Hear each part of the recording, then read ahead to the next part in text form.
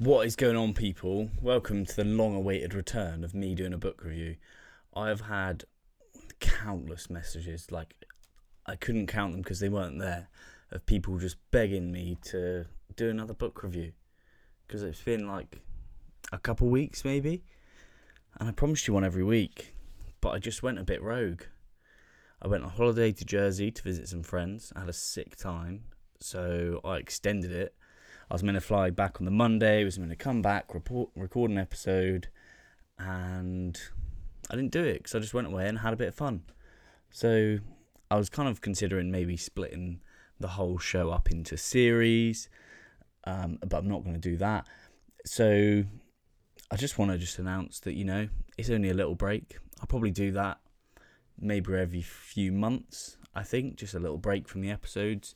Or maybe I'll have such a backlog at that time that I'll be able to just upload episodes. I'll just need to get ahead of myself. But yeah, that's it. That's the explanation. Obviously, if you follow on the Instagram, you probably saw that I threw a bit of a hissy fit last week. I was just out of my normal routine. It sends you in a weird direction.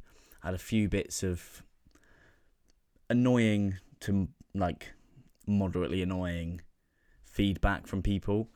And I kind of thought I'd lost my way a bit because all my life I've been the kind of person that when I really, really don't agree with something, I don't mind just telling someone to fuck off.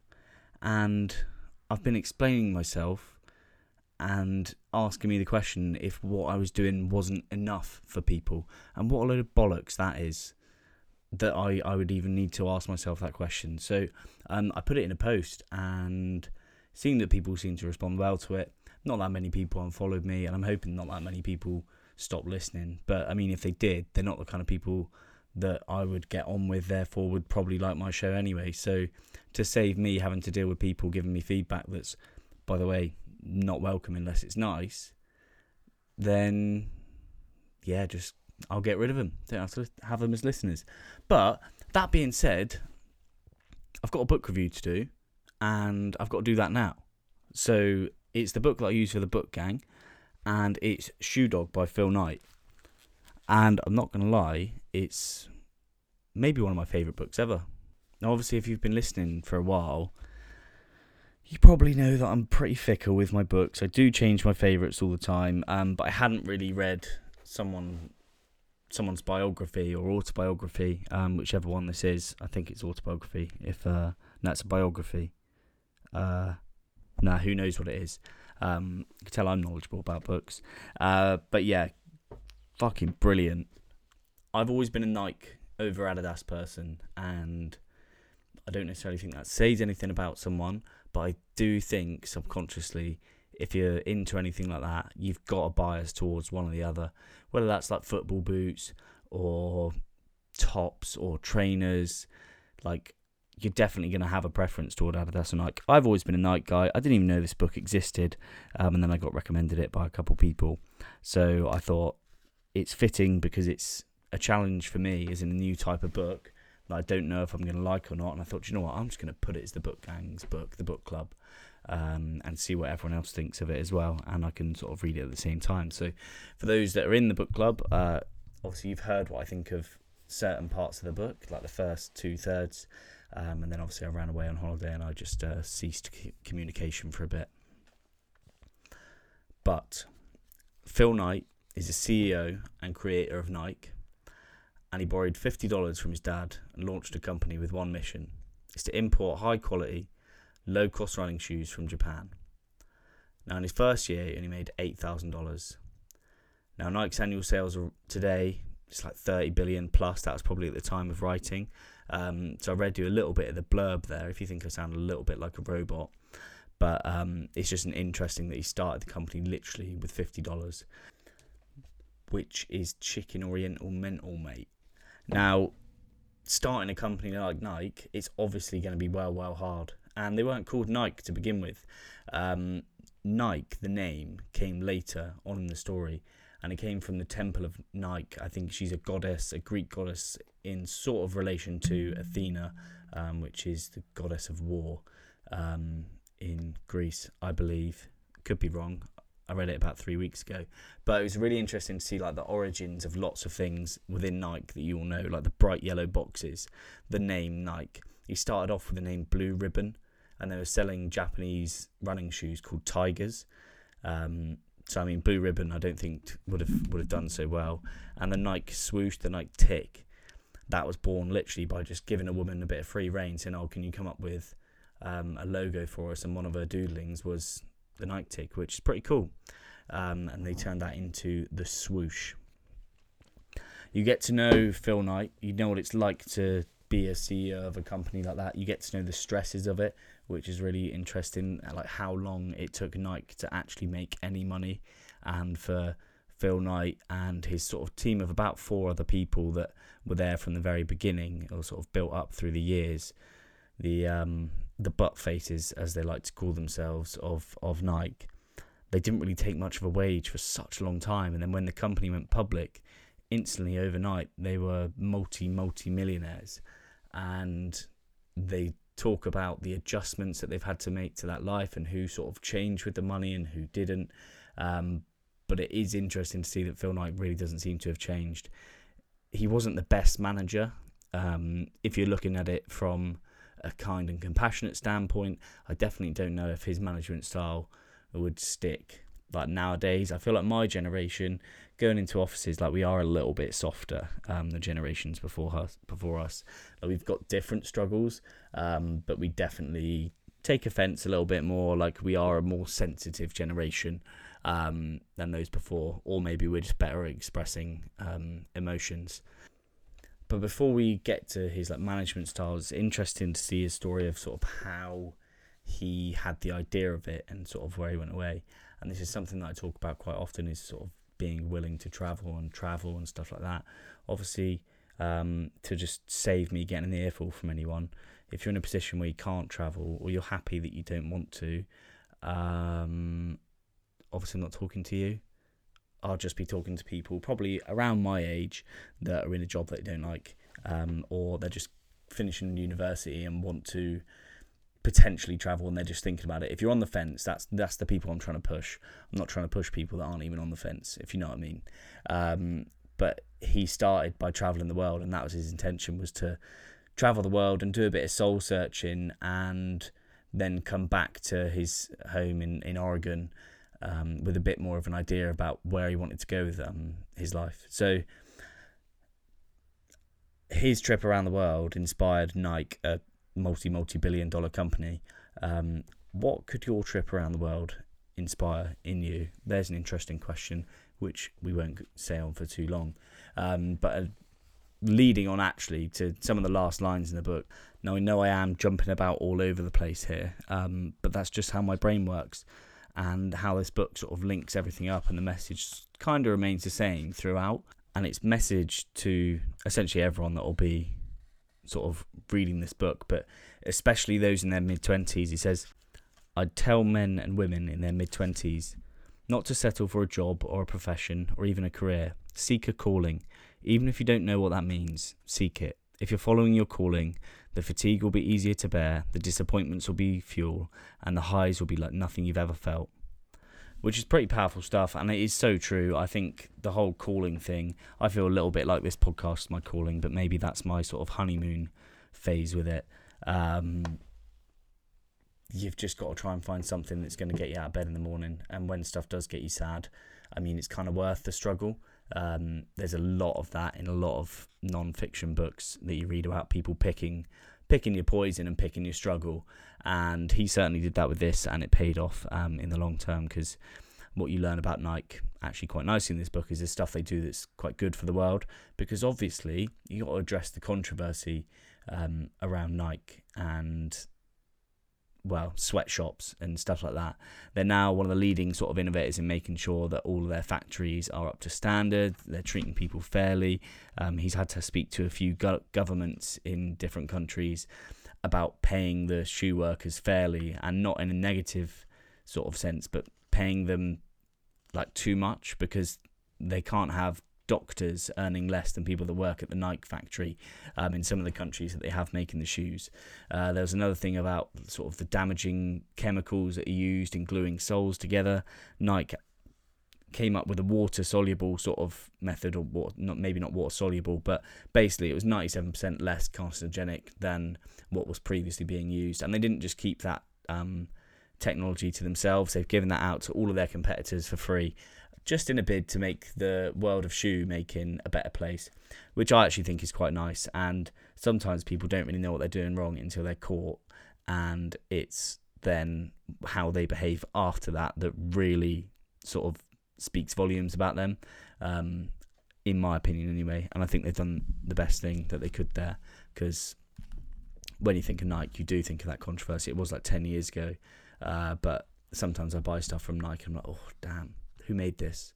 But luckily, I mean, I've probably ignored that, to be fair, in the past, but now I know that it's okay to buy from Nike, not just on the basis that they've got some fresh garms, just on the basis that they actually treat people fairly and they do a lot for charity. They've also got charities that support women in third world countries. So, I mean, I'm not trying to sell Nike to you, but I'm just trying to say that this book does open your eyes up to a lot of things that these big companies do that are positive, and not just negative. Although, of course, Phil Knight's going to be a little bit biased because it's his company, innit?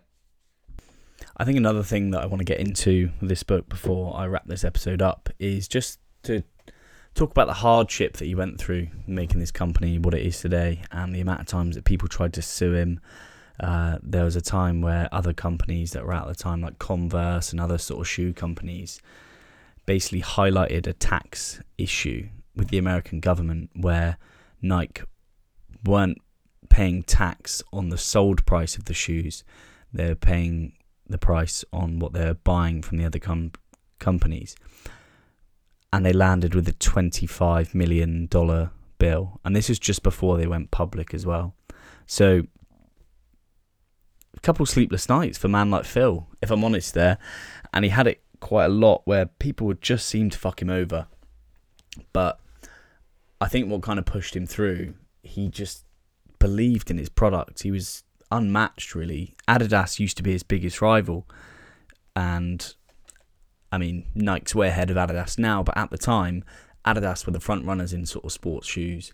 You had Converse as well with basketball, but yeah, people just kept trying to sue him left, right and centre, and if I was him, probably would have given up. Thank fuck he didn't, because I mean, it means I get to read this book and get to draw from a bit of his experience there. But he definitely faced some tough times, and I think you kind of expect it when you're making a company like this, or like Nike. Whenever I say like Nike, I always think of Make Me Like Mike. You know the film with Lil Bow Wow? Anyone remember that? Or is that just me? I definitely know a couple of my mates remember that from when we were younger, because that was a sick film. Digressed, of course. Basically, he got sued loads, and I'd have probably given up. You read this book and you think, do you know what, mate? Fair play for sticking at it, because he had a fucking tough ride, and it's never going to be easy. And this is the kind of book that if you have like any inkling that you want to do something with your life, you want to make something, you want to create something, this book is absolutely for you. Or if you know someone that's just starting something up, if you know someone that's just starting a new venture, be that a business or like whatever it is, buy them this book, because I think that'll probably be the best gift you can give them. It's nice to support your friends in whatever they do, but this might just give them a little bit of knowledge, and knowledge is power. And if they can get themselves the attitude that Phil Knight had, then they're going to do well. As long as it's a good product. I mean, if it's shit, it's shit. There's only so far your attitude can take you. You've got to create a good product. But yeah, buy this for your mates that are just starting out in something, because it's a great book. I'll probably buy it for anyone, really. I'm trying to think of who I'd buy it for. If I had a gift to give to someone and it was this book, I'd give it to anyone in business. I'd give it to anyone that's an entrepreneur. I'll give it to anyone that might be feeling like they're potentially struggling a bit. It's a really, really broad book, and I think a lot of people can take a lot from this book. So for me, not that I ever really do this, but I'm going to give it a 5-star, and I'll definitely be giving it a 5-star on Goodreads, which, by the way, little plug, you should definitely follow me on there. Unsurprisingly, the name is A Need to Read. But yeah, I'm not going to ruin the book for you. There's so many good stories in there that you can draw from his experience and hopefully have his attitude rub off on you a little bit. And the last chapter might just be one of the most emotional sort of passages in a book that I've ever read, apart from when I cried at the end of This Is Going to Hurt. I didn't cry at this one, but it was emotional. It did make me feel a little bit sad in general, I think.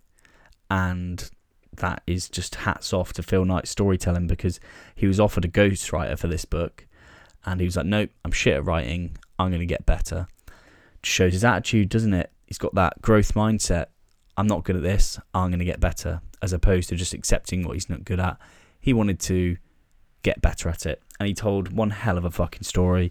And what a bloody book. I know I've said that maybe about 4 times in the last 2 minutes, but I just can't stress it enough. It's a hell of a book. I'm going to wrap it up there. I haven't been reading The Daily Stoic every morning for about 2 weeks now. And you probably remember maybe about 15 minutes ago on this podcast when I was talking about me throwing hissy fits. I think Daily Stoic is a key part of my routine, and it just goes to show how important a little bit of insight from clever men 2,000 years ago really, really helps you in your day. And funnily enough, when I opened the Daily Stoic back up to the passage that I was left on, it was actually so relevant for what had been going on. So I'm just going to share that with you now. So let me just get my best reading voice on for you. And this actually comes from Epictetus, this one. And the subtitle is, Don't Unintentionally Hand Over Your Freedom. So the passage is, if a person gave away your body to some passerby, you'd be furious, yet you hand over your mind to anyone who comes along, so they may abuse you, leaving it disturbed and troubled. Have you no shame in that? Boy, did I need to read that, because I had been handed over my mind to anyone, left, right and centre. Ryan Holiday's explanation in this book goes as follows. Instinctively, we protect our physical selves. We don't let people touch us, push us around, control where we go. But when it comes to the mind, we're less disciplined. We hand it over willingly to social media, to television, to what other people are doing, thinking or saying. We sit down to work on the next things, We're browsing the internet. We sit down with our families, but within minutes we have our phones out. We sit down peacefully in a park, but instead of looking inward, we're judging people as they pass by. We don't even know we're doing this. We don't realise how much a waste is in it. How inefficient and distractive it makes us.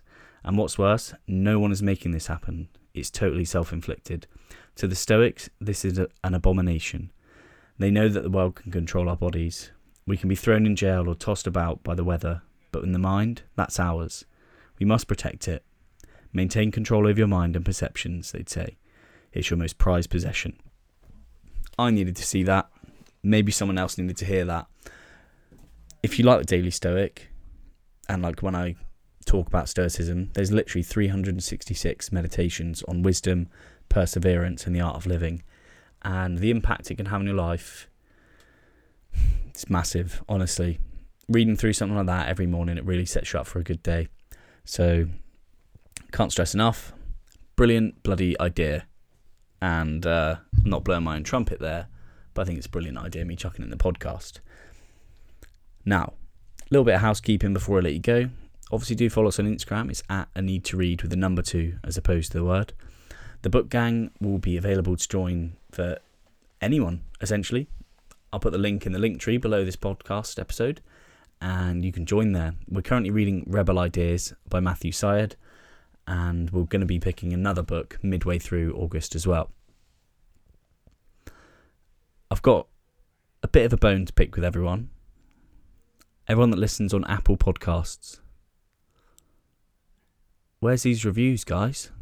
I mean, if you like listening to it, just chuck us a review. 4, 5 stars. Definitely do 5. Chuck some nice words in there. Whatever comes to your mind. Whatever you think of the podcast, put it down.